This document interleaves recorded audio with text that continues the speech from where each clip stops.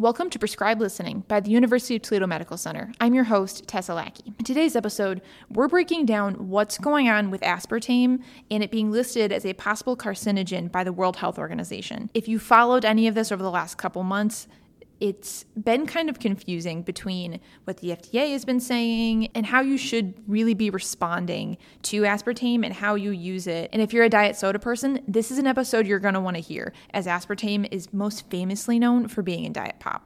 Some other interesting things that Dr. Srini Hejeebu from UTMC Internal Medicine and I discuss in this episode are how sugar alcohols can impact diabetics, how that 2 p.m. soda might not be giving you the effects that you're hoping it will, and some alternatives that you can try to boost your energy and benefit your overall health. So here's our conversation about aspartame. Dr. Hejeebu, thank you so much for joining us today. So this has been all over the news lately about aspartame and how it's being listed as a possible carcinogen, and which means that it could cause cancer. So WHO says that aspartame is an artificial chemical sweetener widely used in various foods and beverage products since the 1980s, including diet drinks, chewing gum, gelatin, ice cream, dairy products such as yogurt, breakfast cereal, toothpaste, medications like cough drops, and chewable vitamins. So what should people be aware of when it comes to aspartame in their diet? So it is so readily used in a number of things like you just listed. It's hard to understand, if you actually look at the ingredients of these different products, it may not be listed readily. Some of the sweeteners are table, where you can add it to coffee and different things like that. But when it's processed food, what they actually do is combine a number of different sweeteners to get that flavor, and the FDA only requires, depending on the amount that you give, so the higher amount of ingredients are listed in the top 5, and the sweeteners are less quantity, so that you may not exactly see what exactly is in them. The only one that the FDA requires you to document is saccharin. So saccharin was in the 1970s shown to cause urologic cancers in rat models. And so they put that warning out, and they gave it they took away, there was a rating called safe for consumption, basically. And initially they took saccharin off the safe for consumption list. And then after further studies that did not show significant urologic cancers or other cancers, they gave them that moniker back, saying it is safe for consumption. But they require saccharin to be labeled no matter what amount in the ingredients.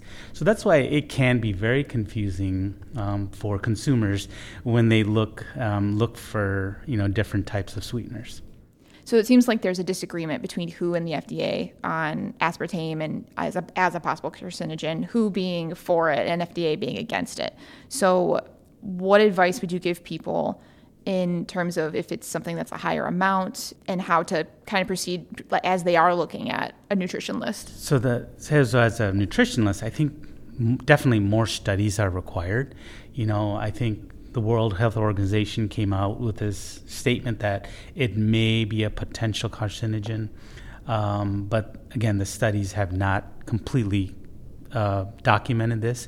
So more studies are required. But I think from a consumer standpoint, if we could do things in moderation, we always go a long way. If we take excess of any one particular item, because we don't know the mechanism of these chemicals that affects our body, there may be adverse effects that we don't know yet. There are some things that these artificial sweeteners have shown to cause. But again, nothing is definitive. But there is some changes in the body that are worrisome. Okay. So what kind of changes in the body? So from my understanding, like aspartame and some of the synthetics, they do affect the gut microbiota. So the gut microbiota is used for homeostasis. So glucose sensitivity, your drive to eat more sweets or your drive to consume more foods may be affected by the effect on the gut microbiota. And the proposed mechanism is what we see, especially in our diabetics. It kind of seems to make sense that, diabetics think that they're eating or drinking no-calorie substances, but it actually affects their insulin sensitivity, their insulin requirements, their gut hormones that are released to maintain this homeostasis. So, yeah, there's quite a bit that we know, but there's a lot we don't know yet. Okay. So aspartame is found in a lot of different diet soda. So for those people that have that required 2 o'clock diet soda that's just a part of their routine, or they're a big soda drinker in general, should people be switching to regular soda? So if you remember, the push was, especially with the obesity epidemic, less calories. So initially they were saying, the recommendation was to limit the amount of sugar you're taking in. And so people chose these alternative methods, so the diet sodas. Now, the more information we're getting from these diet sodas and things, they're causing other issues rather than just calorie intake.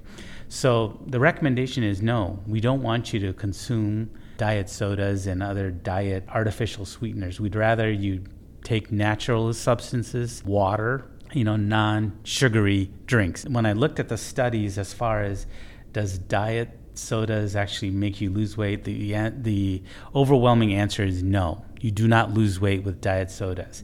The only thing that it was proven was that diet drinks actually help cavities. So dental caries is prevented because you're taking in less sugar. That's the only thing. Everything else, it does not. There's no proven benefit as far as weight loss. For diabetics, so does diet soda impact diabetics? Especially diabetics. So I'm really concerned about the gut microbiota and how the homeostasis. So insulin sensitivity, gut hormones such as GLP-1, if those are affected, that affects how blood sugars are affected in a diabetic. So yes, it's very concerning. So I actually recommend not to use diet sodas for my diabetic patients. I would prefer they drink regular soda if they're going to drink a soda, but I would prefer that they mainly use water and other non-sweetened beverages. We know diabetics also have issues with weight, so I'm very concerned about what these effects are. That we know some information, but there's a lot of information we don't know on how it affects their long-term health. There's been some issues with cardiovascular disease with some of these sweeteners, so I am concerned that, especially in my high-risk population, I tend to say, please don't use diet drinks if possible. If you occasionally want a soda, occasionally that's fine, but for the most part, I try to steer them away from the diet drinks and diet sodas. And if it's every now and then that they're drinking a regular soda, how often a week would you say is good? Again, I like the word moderation. If you look at the FDA guidelines on sugar content, there's 25 grams for women, 35 for men. I'm not really sure why there's a discrepancy between men and women, but it's somewhere around there is what you should consume. Obviously, if you can do less, like 10 grams of sugar per day, that's reasonable. And it's the same thing with the diet sodas. If you can limit it, periodic, everyone has a craving, and, if you could limit it, that's helpful. Now, the other thing that these artificial sweeteners do is change the drive in the brain. Again, it's not completely proven, but there's more drive to increase more sugary substances when you take diet sodas. Eat more carbohydrates. It affects the brain in ways that we really are not completely sure yet, but it's in that direction where you're requiring more sugar. It makes you eat more, and I think that's the mechanism of why you don't lose weight with diet drinks. So for me personally, I'm someone that I try to use natural sweeteners when I'm able to. Sometimes just if you're going to go out for a burger, just a soda is just that's what the recipe calls for, But for most of the time, for me personally, that's what I use. So I mostly use stevia, raw cane sugar, honey, or maple syrup. My understanding of stevia is that it's from a stevia leaf, so it's natural, but that sometimes manufacturers add another sugar called erythritol in it, and that erythritol makes it takes it up a whole nother notch and makes the sugar sweeter. So for those who are trying to use natural sweeteners or are purchasing different beverages or foods that appear to be healthier, is something like stevia or like a soda sweetened with stevia, is it okay to use? Yeah, so that's, again, we go back to that moderation. Anything in moderation is really good. If you want to use the natural ones, I think the other one that is, besides stevia, is the monk fruit extract, and also cane sugar. Those are very good. It's because of the naturally occurring. Again, we want to use natural sugars. Natural sugar is okay, but when you overdose on even the natural sugars, you can get yourself in trouble. Anything in moderation would be a good idea. And I think you're absolutely correct. Stevia would be a better option than the synthetic sweeteners. But no matter what, sugar is still sugar. Sugar is still sugar. It affects everything. So you want to limit it as much as possible within reason. So what are some other sugar substitutes that you've seen that you would either recommend people use instead or that they should stay away from? So when I look, I think there was 6 sweeteners that are approved by the FDA. I think neotame, advantame, sucralose, saccharin are some of the few. Aspartame is, I think, 75 to 80% of the sweeteners used in all of our products. I think that's why we've seen such news about that when the WHO came out and thought that it was potentially carcinogen. Neotame is the one that we see a lot in for diabetic. So for the diabetics, they've been using neotame in their product, saying it's diabetic safe. Again, that's unsure whether it truly would be beneficial or less harm for a diabetic compared to aspartame. Interesting. So, and is that bold on the back normally and the nutrition label? That's the issue. The labels don't have to put the sweetener on there because of the amount that they use. So it goes by the ingredient amounts. So the top 5, so whatever the product is, the sweetener is actually on the lower end of amount used. So it doesn't appear on the nutrition label. That's so frustrating. Yes. I mean, you would think that that's something that they would have to put on there. I mean, because it's in there. Correct. Ultimately, so I think if you had an extensive list of the label, so you'd have to dig, and to try to find every single ingredient, and you may see it down at the bottom. And that's in the FDA. That's their recommendation that the top 5 get the top billing, and then the rest kind of get filtered in. And again, even the aspartame is combined with others. Like you said, stevia, they add an additional sweetener to make that sweet. So when they use smaller amounts and then add additional things, that amount gets smaller and smaller. Yeah, which the concept of making sugar sweeter to me just blows my mind a little bit. I mean, I understand that, we as people and then everyone has their own sugar tooth and everything too, but if you were just buying sugar, it's sweet enough. Well, and that's the funny thing is that they measure it against sucrose. There's actually a level that they measure the sweetness of the ingredient. And so you're right, sugar is sugar. I'm not really sure why. Why you need to keep making it sweeter and sweeter. Yeah. But, that's what, people crave.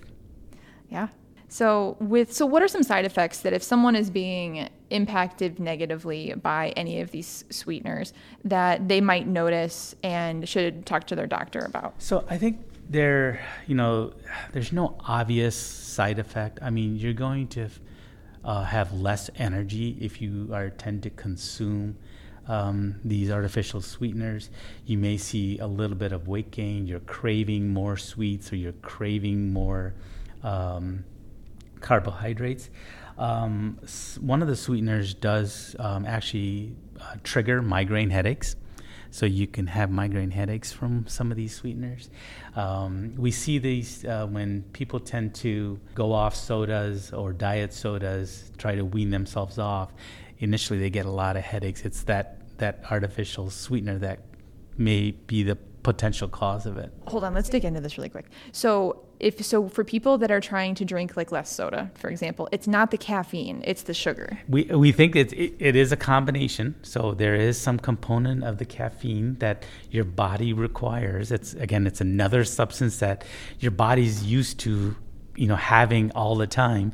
And then on top of that, you have these artificial sweeteners that your body needs, and it may trigger migraine headaches or other low-grade headaches that people suffer from. That's so. Even just saying what you were saying before about how drinking a soda makes you feel fatigued, and then it makes you crave carbohydrates. It sounds like it's the opposite effect of what people are intending for. Absolutely. You drink a Diet Coke or you drink something in general caffeinated to keep yourself moving, but actually it's just weighing you down and making things worse. So exactly. So you're getting the opposite effect, and so that's why I think you could just do better with the unsweetened, natural, drinks.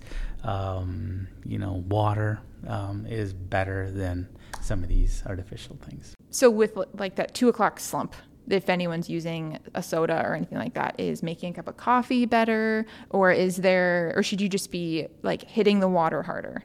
Hitting the water probably a little bit harder. There's a lot of supplements out there of caffeine boost and things like that. Those have their own side effects, correct? So you may be causing additional problems just to kind of give you a little bit of pep. I know there's a lot of caffeine drinkers out there that need that afternoon. That's because they need it because your body you've been used to it, and that's why you need that extra boost in the afternoon. Would you say it's almost like your body is saying like, hey, I need something, but you're not giving it exactly what it potentially needs? Correct. Okay. The migraine thing blows my mind a little bit. So I'm personally I get migraines, and I go through a process for migraines myself. And I have a bunch of different diet triggers and whatnot, and then stress. But soda is an interesting, or having a certain sugar being a migraine trigger is very interesting. Absolutely. And you can, again, when you keep your headache diary, you can actually, see exactly what you consumed, and there may be a link to that. Yeah. When I went through, for anyone that is a migraine sufferer, and if you do go through any kind of a diet or like a tracking plan on it actually really, really helps. But yeah, being able to do that and to see exactly like, oh yeah, I had a soda every day at 2:00 and I got a headache. I mean, would you say if you would know it is a migraine from a soda, for example, if it's like 15 minutes or so Correct. after? Okay. Exactly. So you're by the time you absorb it and ingest it, it gets to the brain and triggers that migraine. You will absolutely be able to correlate it with after that consumption. Yeah. Yeah. Okay. So and if you are suffering from migraines, you should talk to your doctor and go through the process and figure out. Absolutely. And like you did, I think the headache diary is the key, and it's everything that you consume, not only medications, food items, drink items, perfumes, because some of these, we when we looked at these artificial sweeteners are in perfumes too, so that you can actually be, having that as a trigger. To the migraines. For migraines. Oh my gosh, yeah. Well, and then migraines itself, I mean, it can be anything from the temperature to there's just so many different things. It's a very frustrating life for migraines. It's really difficult. And when I tell my patients, create a diary, they look at me like, what do you mean? I get a headache every day, but it literally, you need to pinpoint it because not everyone is the same. You can have one trigger and someone else can have something completely different. So we're still understanding headaches, so it's fascinating. Yeah, I think for me, being able to do that and bring that to my doctor really, really helped. And just to be able to learn for myself, like, oh, these things also trigger my migraine. So for example, for me, I'm very sensitive to garlic and onion actually gives me migraines too. Oh, wow. And garlic and onion is in everything. So, but keeping focused on sugar substitutes and whatnot as well. So what are some some ways to sweeten things up that can still be healthier for you and might not be any of these other like less impactful sugar substitutes. So I think, we go back to our naturally occurring fruits. Some of these naturally occurring sweeteners that are available, I think those are the best options. But I always say, even for my fruit eaters, in moderation. You can overdo it on fruit also. And remember, there is calories associated with naturally occurring sugar. So we want to limit calories too. So it's not consume as much as you can of these, but it's in moderation. But if you can avoid the processed baked desserts, if you will, those are the ones those are the pitfalls. Eating a natural substance would be better and healthier. Okay. So, this is a little bit of an out there question.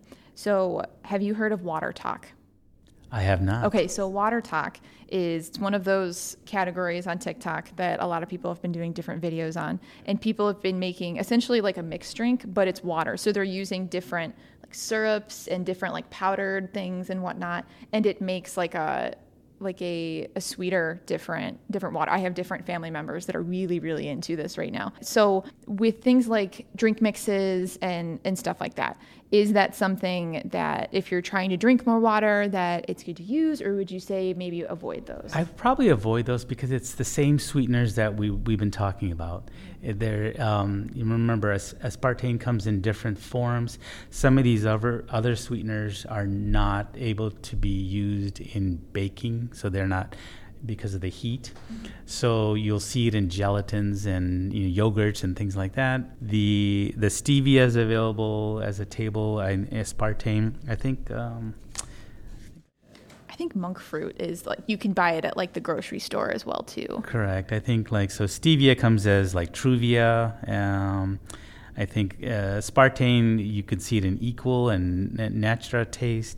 I was just looking up some of these things that you can add to your water and things like that. So you just have to be careful. Again, it's the same concept. Even though it's not a diet beverage, but when you add the sweetener, it's become a diet beverage, right? Yeah. So it's the same thing. So if you can, limit to just plain old water. Mm-hmm. I'm a big lemon person too. If you're able to do lemons, absolutely, yeah, that's a great idea. It gives it a little bit of taste that does not cause any of the other side effects. Yeah, and then they make the different like water bottles where you can make different infusions and whatnot too. Like I've heard different people who will put like their strawberries and whatever else they want in there, and they'll put it in a water bottle the night before, and then it's all the good flavors are mixed in there too. Exactly, that's a great way to get some flavor. I know a lot of my patients will say, I hate water because there's no taste. You're right, there's no taste. But if you can add some of those naturally occurring, absolutely, that'd be a great idea. Yeah, awesome. Okay, so the moral of the story here, whether you're higher risk and you have a cardiovascular issue or a diabetic, or you're just in general you're a general healthy person, natural is more the way to go, but in moderation, things like diet soda and eating these other sweeteners is okay. Correct. Okay. So Dr. Hejeebu, if someone is looking to schedule an appointment with you as a primary care doctor, how can someone get a hold of you? They can call us at our offices at 419-383-5614. It's the Comprehensive Care Center on Glendale, and there's a number of providers that can assist and kind of help you with this process. Thank you again, Dr. Hejeebu, for joining us today to talk about aspartame and sugar alcohols. You can schedule an appointment with Dr. Hejeebu at the phone number listed in our show notes or that he just listed at the end of the episode. And if you like this episode and you want to hear more from us, you can subscribe to us on your favorite podcast platform. See you next time.